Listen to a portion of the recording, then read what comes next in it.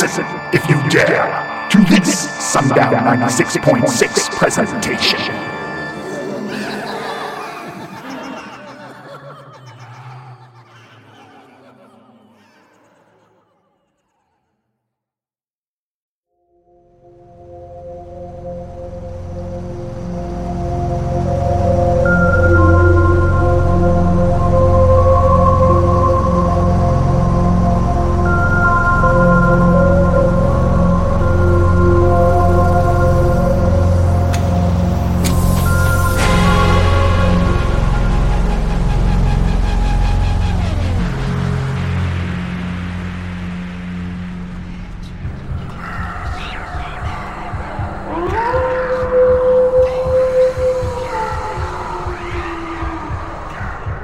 Turn down the lights and plug in your headphones as you are immersed in a spine-chilling realm of alien encounters, ghostly apparitions, hair-raising beasts, unidentified flying objects, and more.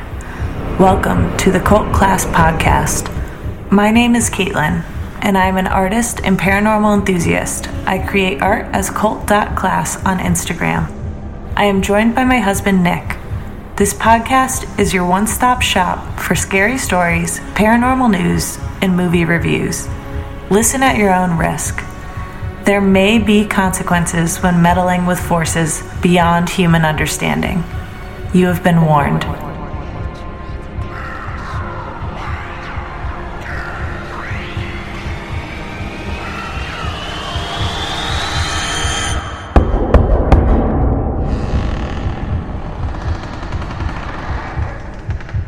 Come in.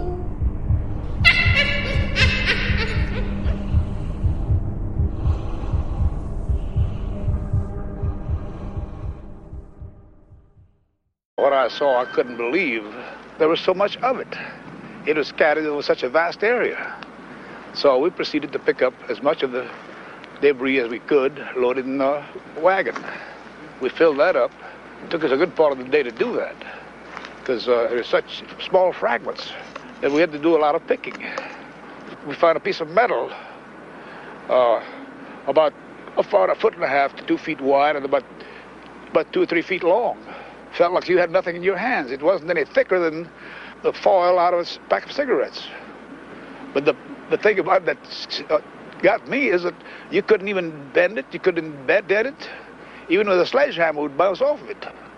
So I knew that I had never seen anything like that before. And as of now, I don't know what it was. It was not anything from this earth that I'm quite sure of. Because being an intelligence officer, I was familiar with just about all materials used in aircraft and in our air travel. This is nothing like that. It could not be. It could not have been.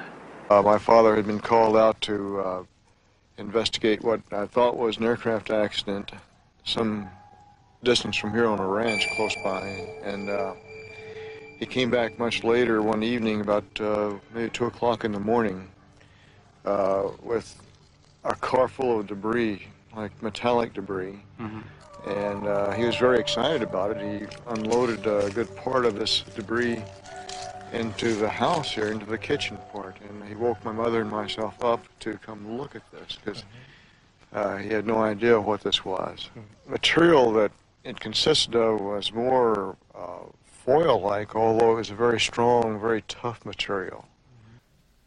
Okay, this is episode 10 of season 2. Our last episode of the season. Yes. So we are going to do this episode, and then we're going to take a few weeks off. And we wanted to get this episode out just in time for Halloween. Yes. Of course, because it's one of the best holidays. Spooky season. And also, Sundown 96.6, my radio station, is playing special Halloween programming all day on Halloween. So check that out. You can go to sundown966.com to listen, but it's like really fun. We have like a show for trick-or-treating time and all kinds of stuff. So you can check that out. Also, what else is going on? I don't know. Oh, I was just going to go on Sundown. It's the perfect soundtrack for Halloween Day. Just have it playing, play it on your phone, download the app. It's perfect. It is. It's really fun. And past Halloween, after Halloween, if you want to stay in a paranormal, spooky mood, it's also great. And we won't be playing just Halloween after Halloween. So check it out. And also my candy bars. Yes. My candy bars are available for only a few more days. If you order them now, they will be delivered by Christmas. So they're a perfect Christmas gift. Perfect. They are available on my website. If you go to cultclassart.com. It's 3 different flavors. We talked about it in previous episodes, but it's milk chocolate, dark chocolate, and cookies and cream. Can't beat and it. They come in a really cool box and with my art on the bars. So absolutely check that out. Again, they're only available for a few more days. So if you want to order them, now is the time. So in the spirit of Halloween, Nick and I watched the new Sam and Colby investigations, and my cousin got us into Sam and Colby because she's a big fan, and they're awesome. They're big YouTubers, like big ghost hunting YouTubers. Right. Yeah. And so we've watched their Halloween specials so far. This is like their Hell Week, whatever they call it. Yeah, like their Halloween special. And they went to... Oh, go ahead. No, yeah. They're at the Conjuring House. They're at the Conjuring House. And we've been to the Conjuring House. So it's like, I was really nervous to watch it because I don't know. The house is kind of creepy, and I just was like, but I was like, I gotta be brave. And Nick was totally fine with watching it. I was the one who was afraid. But so we watched it, and oh my goodness, what is that about? I honestly have no clue. So for the people who don't know, there's a couple that works there that can essentially talk to ghosts. Like or spirits. So what happens is Sam and Colby are these 2 guys, and they went to the Conjuring House to investigate. And these 2 employees at the Conjuring House were like, "Oh, we're always talking to spirits, or whatever. Yeah. Like, we have a way to talk to spirits." And you watch these ghost hunting shows, and you're like, "Okay, like whatever. Maybe they use a Ouija board. Who knows? Maybe they feel things. Maybe they're empathic." Right. So these 2 people that say they talk to spirits hold hands. And all of a sudden you hear all this banging all around, like, the room. It's the wildest thing. It's like, so weird. Yeah, like on walls, on ceilings, on floors. But it sounds like footsteps, kind of. Paired with it, yes. Yeah, and, like, knocking. And the girl will say the alphabet, so it's sort of Ouija boardy. Like, she'll say the alphabet, and then they'll knock for her to stop at certain letters. Like, the ghosts will knock. Yeah. And it is, like, the wildest thing. I honestly, like, gives me chills even talking about it. The wildest thing I've ever seen. I don't know how they could fake this, although I guess they could.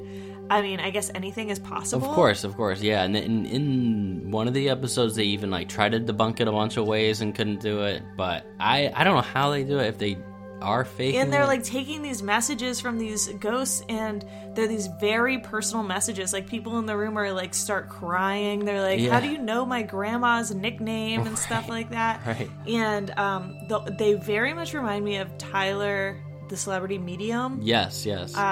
He's really impressive in that world of, like, mediumship, I guess.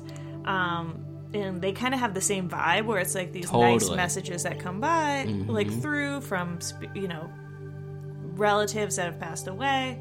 But it is the wildest thing. Like, there is knocking going on all over the place, and they're like, "Oh, Sarah wants to say that she loves you," or whatever. Like, my goodness. I don't know. If you guys don't watch Sam and Colby, and you're into ghost hunting, this particular episode, it's their new Conjuring House. It's the first episode of 4.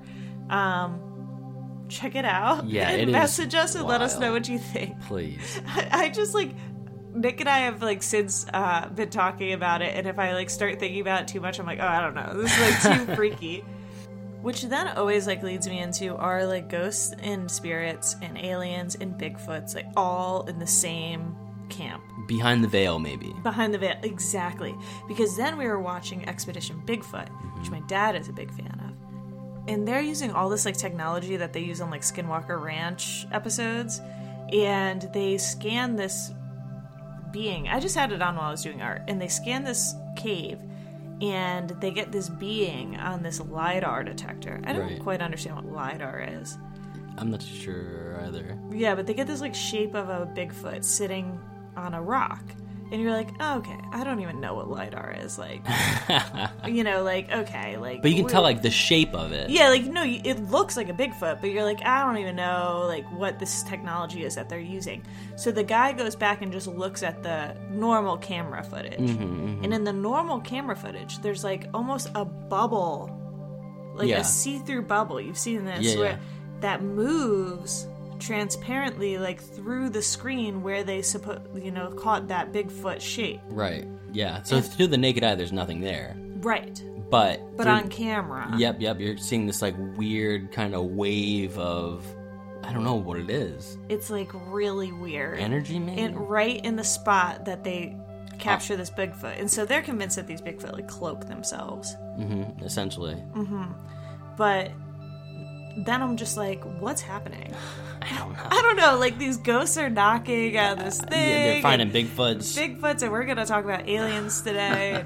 It's just, what is going on out there? What is going on? All of life's mysteries, right? So today we don't have a listener story. We're just going to jump right into the episode because we have a few clips, like vintage clips. Yes. You just heard a vintage clip from Jesse Marcel, who gathered and investigated the Roswell crash back in 1947, and then I got a couple other clips that I wanted to share with you guys, so those will be the extra clips we have in this episode. And of course we're going to do movie club, so of course, let's jump into that without further ado. When the night falls, when the shadows become deep and black, the silent pall of evil settles on the earth. Who dares to search? Who dares to see what walks in the night? If you dare, welcome to Sundown 96.6 FM.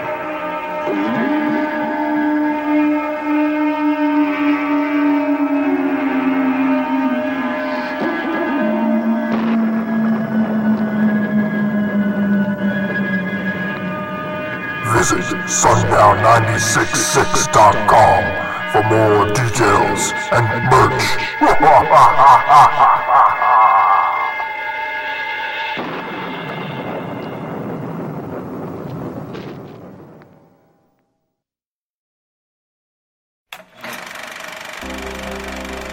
Welcome to the Movie Club.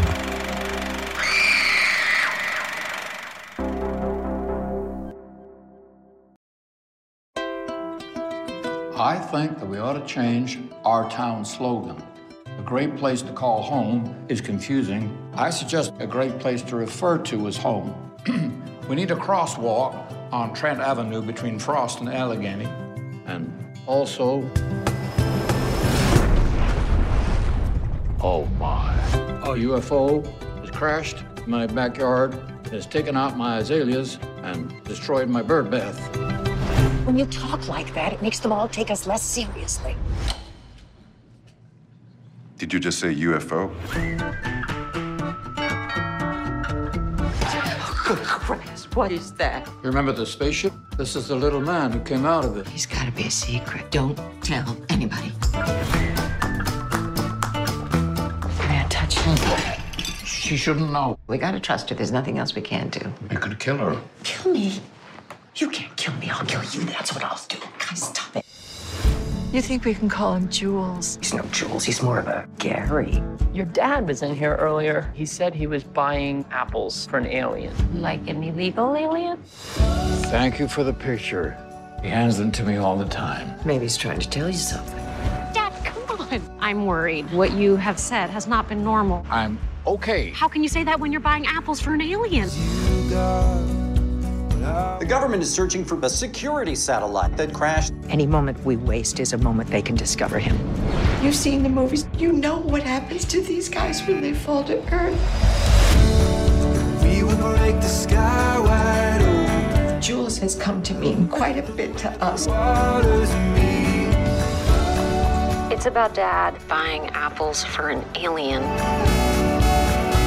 National Security, open the door! They're coming! Us four hanging out together. We get along pretty well. We're so thankful for you. 'Cause I got you, and you got me. We will break the sky open. What the?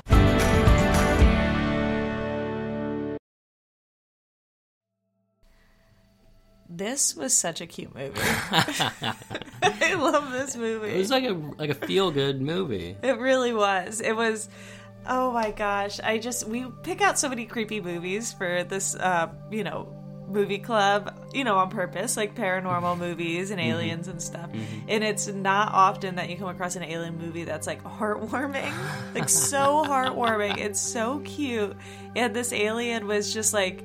The way they did it was so adorable. Yeah. And just the way it looked, the way it moved, its mannerisms, its lack of mannerisms. Its lack of speaking. Yep. And it's just its eyes, like how they all were like, look at its eyes. Like it was so cute.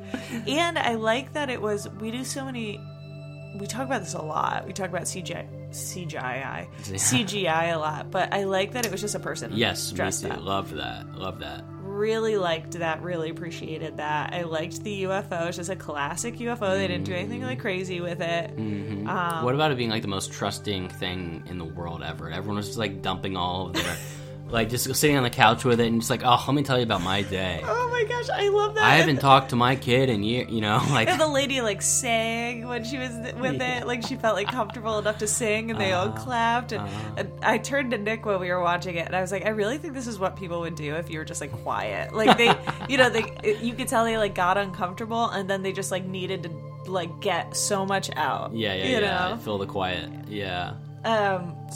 I just thought it was so cute. Yeah, I did too. I thought a little zinger, though, was how when it started drawing all the cats, and then we learned how it was, like, propelled was through dead cats. Well, you said it first. You were like, I think it needs cats. Like, it wants cats. And yeah. I just thought, I didn't put that together. I don't know why. And yeah, that was, like, and when it made the guy's head explode. Oh, that was wild. Like, you were like... Yeah, you're so cute. Oh, Yeah. Same with the dead cats, And I guess like maybe one point of this movie is like nobody's listening to these older people. Like it was so sad. Like even his daughter like doesn't come into the house. He's like, oh, there's an alien here and stuff, and she's like, oh, stop talking. You're taking up my time. You're like, I'm too busy. Right. And these older people like in the movie are like just make like alliances on their own, like this little friendship group. Yeah, the old trio. So cute. It's so cute, and nobody listens to them enough to know that there's an actual alien living in the house. Just chalking it up to old people acting outrageous or something. Acting crazy, not paying attention to them. And he has the UFO sitting in his backyard. And I love, like, his attitude, because he's just so, like, whatever. Yeah, it's just like, this is what's happening. This is my friend now, kind of. Yeah, he's like... Oh, I don't know. There's this alien. I love what he says. It ruined my azaleas. He's like, yeah, it's going to take a while to grow back. He says that to one of the ladies. Flippantly. He's like, yeah, I think like 6 months or 8 months. And she's like, that is not what I'm talking about. The alien? Yeah, I'm talking about the alien in your backyard. Just a really cute movie, and all the actors were so good. So good, yeah, it was great. It's like a classic feel-good movie with like a fun twist, about being like kind of an alien movie. I love that we always joke about, like, you guys, if you've been listening to the podcast for a long time, you know that we got our cat this year and stuff, and we've talked about how cats are like totally on a planet of their own, like totally so their own thing. They definitely have their own personalities, and I love that cats were the ticket to his UFO, which was weird, but it was so, like, cats and aliens. Yeah. Cats being associated with aliens is, like, so on point, sort of. So funny. Because they're just such interesting creatures, especially house cats. It was house cats. Right, yes, it wasn't like lion, they wouldn't have lions in the suburbs anyway, but cat. Yeah, totally. Just house cats are so funny. So I hope you guys liked it. That was that was a blind pick. We hadn't seen it. Yeah. Great pick. So that was Jules from 2023. What a fun movie. And I didn't even start it by saying that because I liked it so much I wanted to talk about it. But our movie club pick was Jules from 2023 for last week. This week's movie club pick is The Sixth Sense from 1999. What a classic. What a classic. Man, oh man, oh man. Yeah, Nick was really excited about this pick. It's a great one. I'm a big big M. Night Shyamalan fan, and this is like, I mean, maybe a perfect movie? It's a work of art. It's a work of art. Absolutely, it's a work of art. And if you've seen it, it's worth rewatching. We rewatched it recently. We wanted to pick something spooky, but we thought like picking John Carpenter's Halloween or something like that, it would be, for anybody who's listening after Halloween, it'd be a little too late. Yeah. And so we just wanted to keep the spook vibe going. Spook vibe going. You have these days that are really short. It gets dark really early. Toss on The Sixth Sense. Oh, gosh. Have yourself a good time. It's worth the rewatch. So this week's movie club pick is The Sixth Sense from 1999.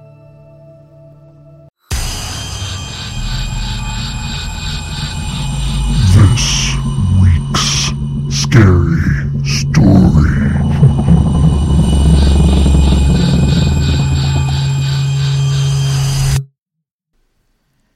This week's scary story is sort of a combination of stories. A compilation, if you will. A compilation of alien stories.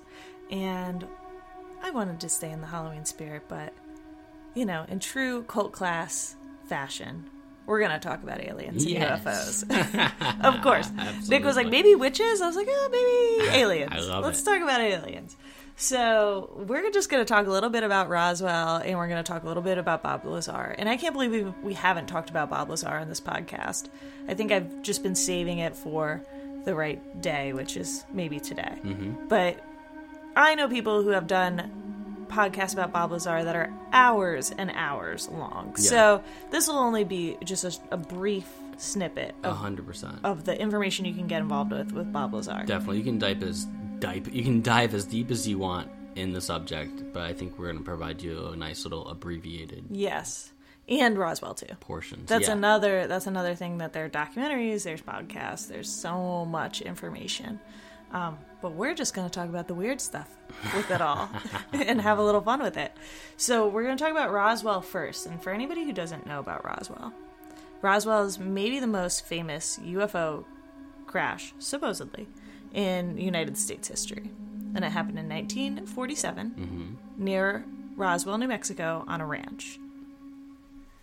So in the summer of 1947, the U.S. Army Air Force sent out a press release announcing they'd recovered a flying disc from a ranch near Roswell. Now that really happened. Yeah. That was a headline Real in the deal. news. Yeah.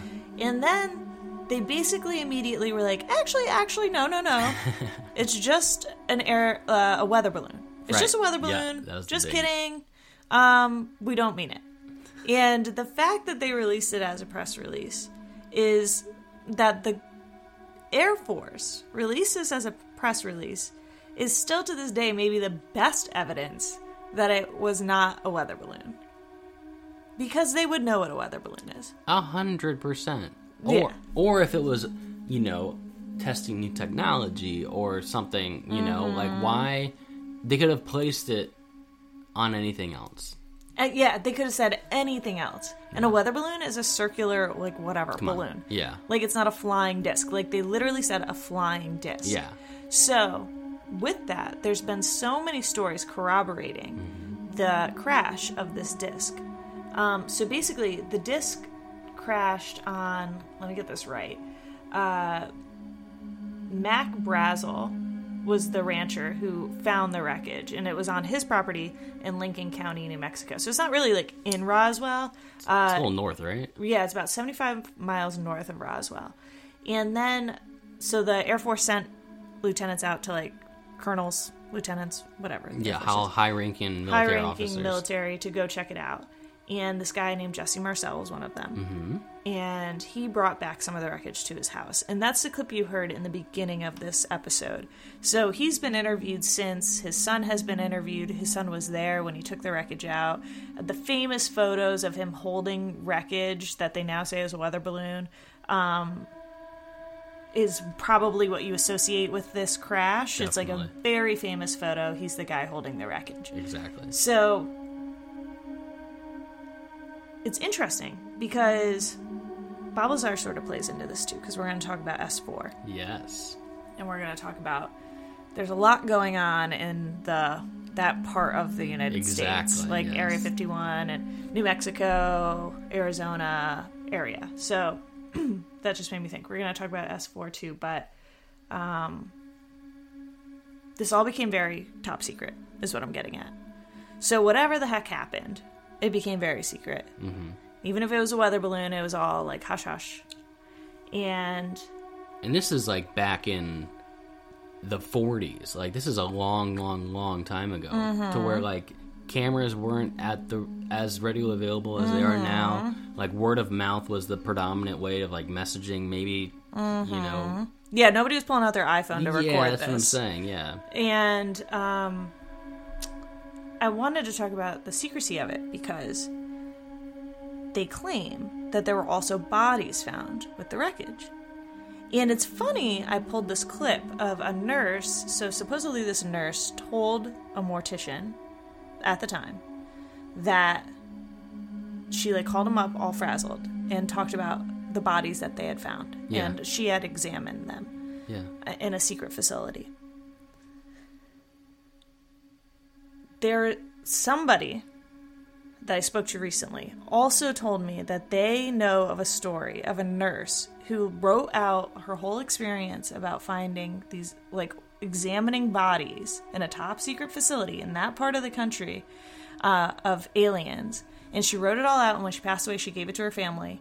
And, like, it's a true story. Somebody had just told me about this. They were like, yeah, like, I'm going to try to get my hands on the story for you, which I'm like, oh, I don't know. Kind of freaky. I don't want to be a target. But with that in mind, I found this clip. Incredible.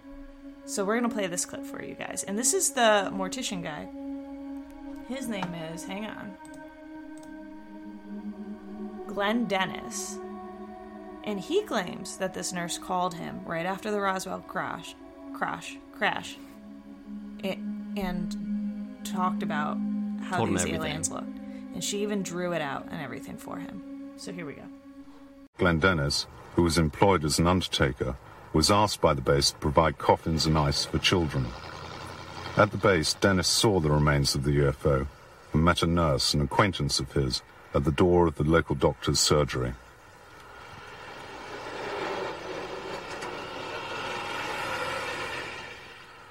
She said, get out of here as fast as you can because you're in a lot of trouble. You will be in a lot of trouble. But then she went on across, and in the meantime, she was having difficult breathing. Next morning, about 11 o'clock, she calls me and said she had to talk to me. She said, we have to get together. She informed me that this lady was still crying, and she was still upset, and her face was all scratched, and her hair was messed up and everything. That she said she hadn't slept all night, and she was, she didn't know what was going to happen. She said that in one crash bag there was 2 very mutilated small bodies, and she explained that they had the hands were severed on one. The doctor would take a long forceps and turn it over. They explained that there was 4 fingers, very fragile. They had little pads on each end of the 4 fingers. And the way the doctors described it, that it looked like there might be little minute suction cups in those pads. Then she explained to me that they had a very large head that were flexible like a newborn child. The eyes were very large. They did not have a bridge. The face was concave. They had 2 orifices. The mouth was only 1 inch. There was no teeth or tongue. They did not have the ears, as we know. They had 2 ear canals, a double ear canal, not just 1 ear canal. So what she did, the night before, she drew me a small diagram on the back of a prescription pad that she always kept in her uniform there. And she did the best she could on the drawing of the head and the little arms and explaining to me what it was. She gave it to me and told me that she wanted me to have it, but that I would never reveal where I got it. I mean, that her name, she did not want to be involved anymore in this and all. And I gave her a sacred oath that I would not reveal her name. And that was the last time I saw her. I called out the next day, and they said that she was transferred out that afternoon. They don't know where. About 6 weeks later, I get a letter from England. About 6 weeks later, my letter came back, and down on the corner it said return to center. Then it had in the red letters deceased, and it was sent back to me. I mean, that's just like crazy. It's insane. And it's like, will we ever really know what happened? No. I mean, I don't know. It's funny, if you search Roswell, one of the first hits is the FBI website, actually. And like a whole record of what happened. I'm putting quotes around that. Right. But it is a rumor, or it is supposedly, I don't want to say a theory or anything, because there's like people who've come forward and said this happened, that there were bodies that were also recovered, just like they talked about. And I can believe at the end of that, he's like, oh, and the nurse was dead. Deceased. Came back like, deceased. What? What in the world? I know. So it's like, honestly, just gives me chills. I know. And I know Halloween's about witches and ghosts and goblins. But if you want to think about things that go bump in the night, I don't know. Just add that to your list, because it's pretty creepy. So, with that talked about, so that was Roswell. Now let's talk about Bob Lazar. Bob Lazar. So, is he the real deal or what? I don't know. That's what I you know what's really cool is I have a hand-drawn, Nick knows this, a hand-drawn UFO drawing by Bob Lazar and signed by Bob Lazar. And it's his sport model of the UFO. And this is one of the UFOs that he claims he worked on at S4. So I'm like a fan of Bob Lazar, for lack of a better word. But, you know, it's like you never know people till you know them. And so it's like, I don't know this guy. Right. So... yeah, I feel like he kind of falls in the same camp. I mean, here, do you want to explain kind of a little bit of his background for people who may not know? Yeah, I will. And I just want to say, like, I think he's one of the more credible witnesses that have ever come forward. 100%. That's what I do think about him.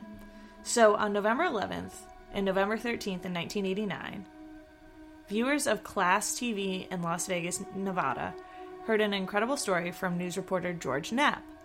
A scientist had come forth to reveal that the U.S. government possesses the remains of extraterrestrial vehicles. From these vehicles have come extraordinary technological breakthroughs. A government physicist, Bob Lazar, said he had worked in the S4 section, the formerly secret military base known as Area 51, a corner of the Nevada test site. There, he had read documents indicating the existence of ongoing research on an anti-gravity reactor for use in propulsion systems. He was astonished, he said, but he was even more shocked to be shown 9 flying discs of extraterrestrial origin stored in a hangar.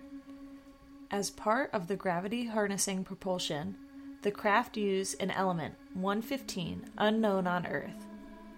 Adding apparent credibility to Lazar's testimony were persistent reports, chronicled even in the respected Aviation Week in Space Technology, of bizarre lights over the test site craft maneuvering in ways beyond the capacity of known aviation technology. These reports are almost certainly genuine. To add even more credibility, in 2003, element 115, a synthetic radioactive element, was discovered by Russian scientists. It was added to the periodic table in 2013. Another thing that Bob Lazar talked about way before there was ever a picture of it were these hand scanners. Yes. And that also came to be true. Like, they were leaked photos of these top secret hand scanners. He indicated that they were used upon entry to the work area, but they were very unusual and like way ahead of their time. Yes. During that time. Right, correct. And so this is the 80s that we're talking about. So element 115, they discovered in 2003. So there's credibility to Bob Lazar's stories because of these things that have like come out since. So it's kind of interesting because there's also blips in his stories that people have, you know, and he was like arrested at one point and stuff, and so people use that as like, you know, reasons why he might not be truthful. Right. He also had his laboratory raided multiple times. Multiple times. By the FBI. Mm-hmm. And they said that they were claiming they were looking for something that's normal, but he claims that they were looking for that element 115, and that he was being targeted. Also, his original interview on TV was totally anonymous. He went by the name Dennis. Right. And it was very hard to find. It's, like, impossible to find the whole interview. It's, like, not on the internet. Yeah. And then he came out after that as himself. But he claimed that he came out because he was in fear for his life. Exactly. That he knew too much, basically. There is also evidence that Bob Lazar is an expert in propulsion, because he there's like all kinds of videos and stuff of him working on like different engines and things like that. He claimed to work at Los Alamos. The company denied those claims. The company denied those claims, but he was like in a newsletter and stuff. An employee directory. In the employee directory at the time. So it's like he claims to have all this education, but when you look it up, he has like it's not even that he has no education. It's like he's erased from, like his history is erased. Right, like there's like exactly. nothing. So it's all like very odd. Yeah, so this guy is either like an incredible hoaxer, or he is being like taken down by the government. Or targeted, or it's so interesting. He really he'd be a really good hoaxer. But, I mean, some people really think he is. Yeah. And maybe he believes what he saw and then it's, like, been misconstrued. I don't know. I don't know this guy. Yeah, I don't know him either. But I've seen in interviews, and you can go and research it yourself also, he's stuck to the same story for all of these decades. And any monetary gain that he's gotten from telling his story, he's donated it. So he himself has never gained Is a that dollar. true now? Yeah. Oh. He has never gained a dollar from this notoriety, exclusively, maybe as a byproduct of a business that he may have, but like telling this story, and it's only caused him a lot of trouble. It's caused him a lot of trouble. Honestly. And he wasn't even really in the forefront, I feel like, of people's mind until Jeremy Corbell's documentary about him. And I believe it's titled Bob Lazar and UFOs or something like that. And it came out a few years ago. Nick's looking it up. And that's really when Bob Lazar, I feel like then he was on Rogan and all these things. And I would put him in the camp of like Travis Walton and these like people that is just really like, wow, I can't disprove that. Exactly. But I did pull one of his original interviews. So I've been enjoying sharing these vintage clips with you guys, so I thought we would end this episode with an interview from the 1980s with Bob Lazar. And what's the name of the documentary? It's Bob Lazar, Area 51 and Flying Saucers. It's a good documentary. It's by Jeremy Corbell, and if you're really into UFOs or you want to be, Jeremy Corbell is also a very big like source of information right now. Yes. But between the alien bodies at Roswell and Bob Lazar and everybody seeing lights in the skies these days, who knows what's going on? I don't know. It makes me think. We go, bow hunting. You guys know, we're out there in the dark in the woods, and I don't know. I don't like researching this stuff before I go out there. I gotta say. So here is a interview with Bob Lazar from the 1980s. And thank you guys so much for listening to the podcast. Thank you so much. What a great season. What a great way to close out season 2. So be sure to watch Sixth Sense from 1999. Have a wonderful Halloween. And listen to this interview right now. This week in our series of reports on UFOs, we learned a number of things. That not everybody who sees a UFO is crazy, that our government has lied about UFO information, that it's withheld UFO files, and even spied on UFO witnesses. We've also heard from scientists who say life elsewhere in the universe is virtually a certainty. And we heard that a majority of Americans believe that UFOs are real and come from space.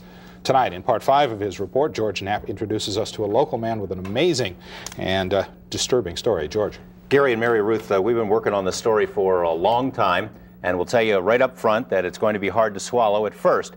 This week, we've heard the contention of UFO researchers that there's a secret government within our government. While that may be hard to believe coming from the UFO perspective, we've certainly learned in Watergate and the Iran-Contra scandal that factions within our government can and do pursue their own hidden agendas outside of the law, outside the control of Congress, or the knowledge of the American people. This is exactly the type of operation we'll hear about tonight. It's a chilling scenario with worldwide implications that may have its roots right here. Area 51, that mysterious corner of the Nevada test site, is no longer much of a secret. The fact that secretive things go on here is a given, even to the Soviets, who make daily spy flights over the facility to take a peek at what's going on. These photos, never before shown in public, are about as close as anyone will ever come to seeing what the place looks like again. The dry bed of Groom Lake, corrugated metal buildings, a 3-mile-long runway, and some highly sophisticated radar and detection equipment.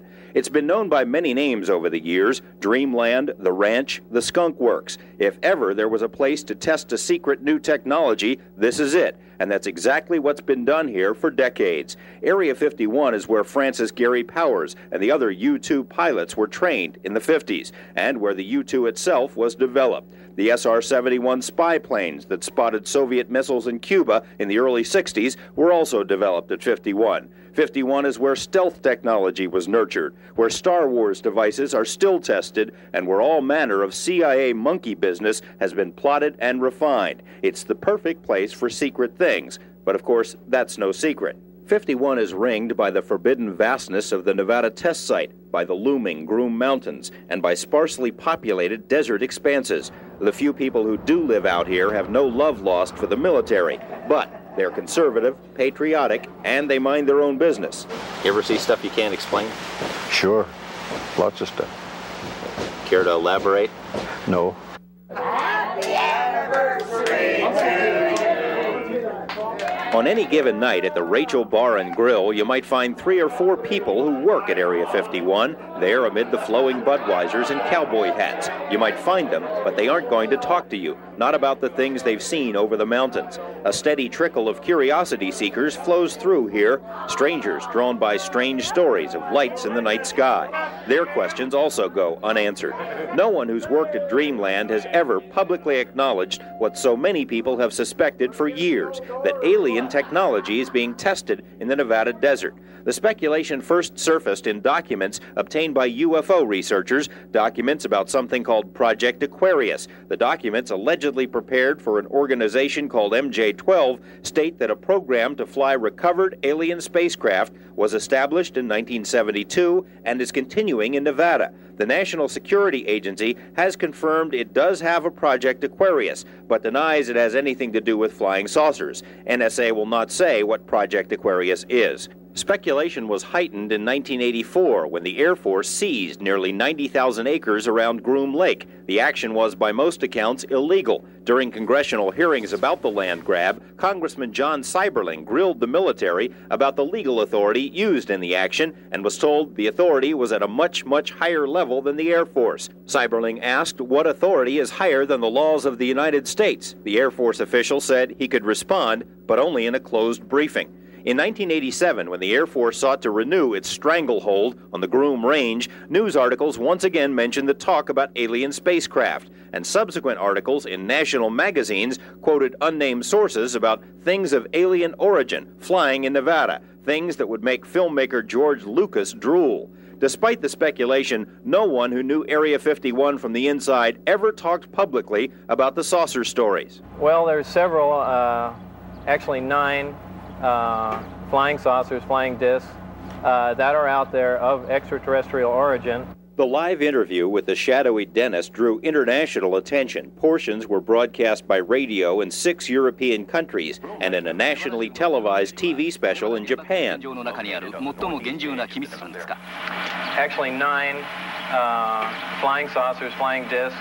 Despite numerous inquiries and feelers, Dennis has remained anonymous until now. His real name is Robert Lazar, a young scientist with eclectic interests. The choice of Dennis was an inside joke. He says that's the name of his superior at Groom Lake. It wasn't a joke to Dennis. He called right after and he said, "Do you have any idea what we're going to do to you now?" And I said, "Well, no." And he hung up the phone. Lazar's story is by any standards fantastic. He says he's telling it in order to protect himself. He says he was hired to work at an area called S4, which is a few miles south of Groom Lake. At S4, he says, are flying saucers, antimatter reactors, and other working examples of technology that is seemingly beyond human capabilities. Right, this came from somewhere else. I mean, as bizarre as that is to believe, but I mean, it's there. I saw it.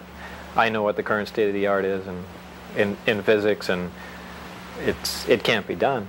Checking out Lazar's credentials proved to be a difficult task. He says he earned degrees in physics and electronics, but the schools we contacted say they've never heard of him. He also said he worked as a physicist at Los Alamos National Lab, where he experimented with one of the world's largest particle beam accelerators, a half-mile-long behemoth capable of generating 700 million volts. Los Alamos officials told us they had no records of a Robert Lazar ever working there. They were either mistaken or were lying. A 1982 phone book from the lab lists Lazar right there among the other scientists and technicians.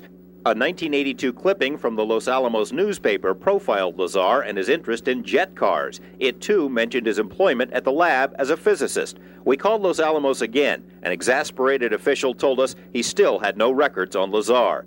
EG&G, which is where Lazar says he was interviewed for the job at S4, also has no records. It's as if someone has made him disappear. Well, they're trying to make me a non-person. Explain. You called where? Well, the schools that I went to, the hospital that I was born at, past job, and essentially nothing comes up with my name in it. He smiles, but out of futility, knowing the whole thing must sound ridiculous. According to Lazar, his employer was the United States Navy. He says he and other government employees would gather near EG&G, fly to Groom Lake, then a very few people would get into a bus with blacked out or no windows and drive to S4. When you get off the bus, what do you see? It's a very interesting building. It's got a slope of probably about 30 degrees, which are hangar doors.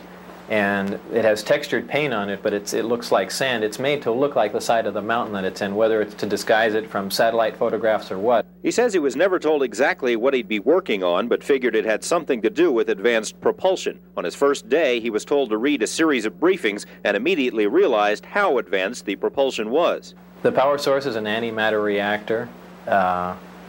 They run gravity amplifiers. There's actually two parts to the drive mechanism. It's a bizarre technology. There's no physical hookup between any of the systems in there.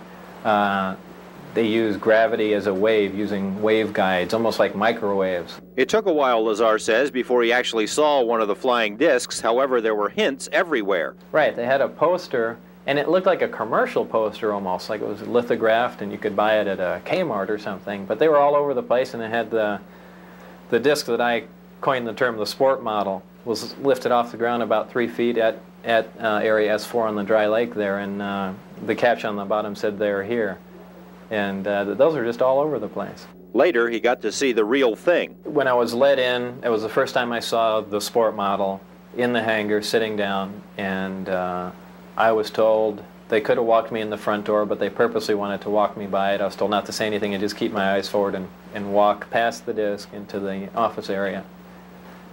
And I did, and as we went by it, I just kind of stuck my hands on it just to run it alongside the thing, and that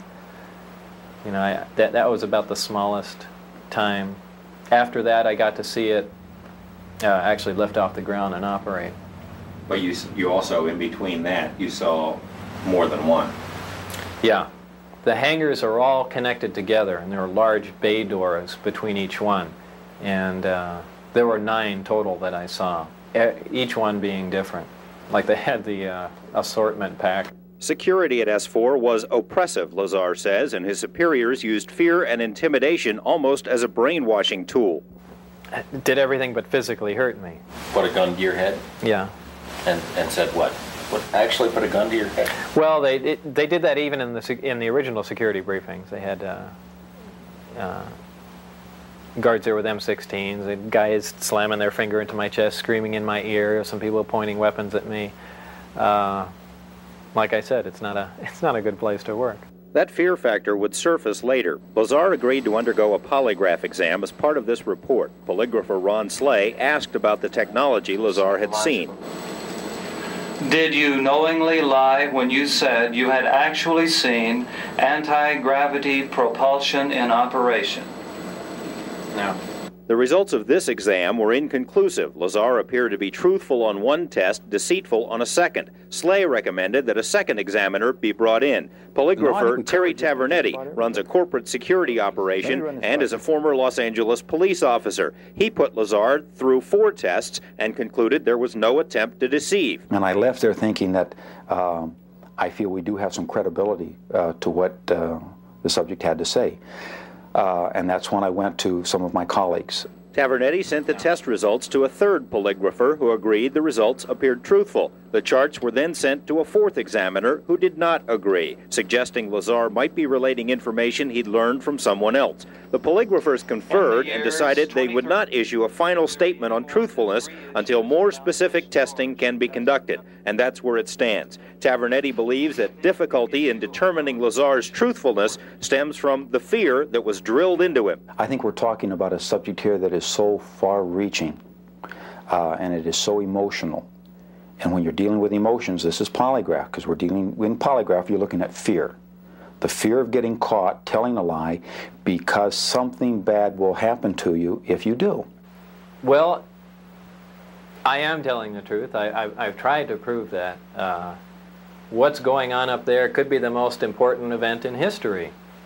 You're talking about contact, physical contact and proof from another system, another planet, another intelligence. That's got to be the biggest event in history, period. And it's real.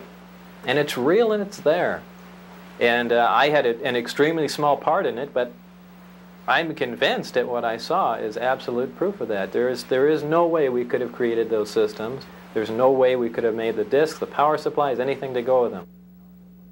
Lazar says he has no intention of going on any UFO lecture circuit. He's not looking to do any additional interviews. In fact, he wasn't too crazy about doing this one. He did it after certain unfavorable things started happening in his life, and he did it because he feels that whoever is running the show up at S4 is perpetrating a fraud on the American people and on the scientific community. We intend to have much more about this story, about the operation up there, on Monday and beyond. This is by no means the end of this series of reports. In fact, on Monday, including in our story there, support testimony from other people who say they have knowledge of the flying discs at the test site, and information from people who know Lazar very well and insist his story is true.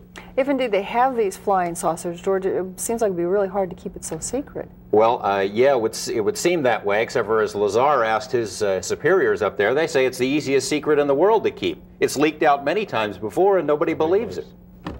What's the Navy saying about all of this? Well, of course, the Navy is supposed to have been his employer, and we have put some fairly pointed questions to them. Of course, number one, it may not be the Navy at all. Information is so compartmentalized up there, no one is exactly sure who is in charge. We have put the questions to several Navy departments. The answers thus far have been unsatisfactory. We've applied for more information through the Freedom of Information Act, and that information will be revealed on Monday as well. You believe his story, don't you? Yeah, I do. Yeah, I've got to know him pretty well over the last couple of months, and I believe he's telling the truth. Fascinating stuff. Thanks, you, George. This has been a Sundown 96.6 FM production.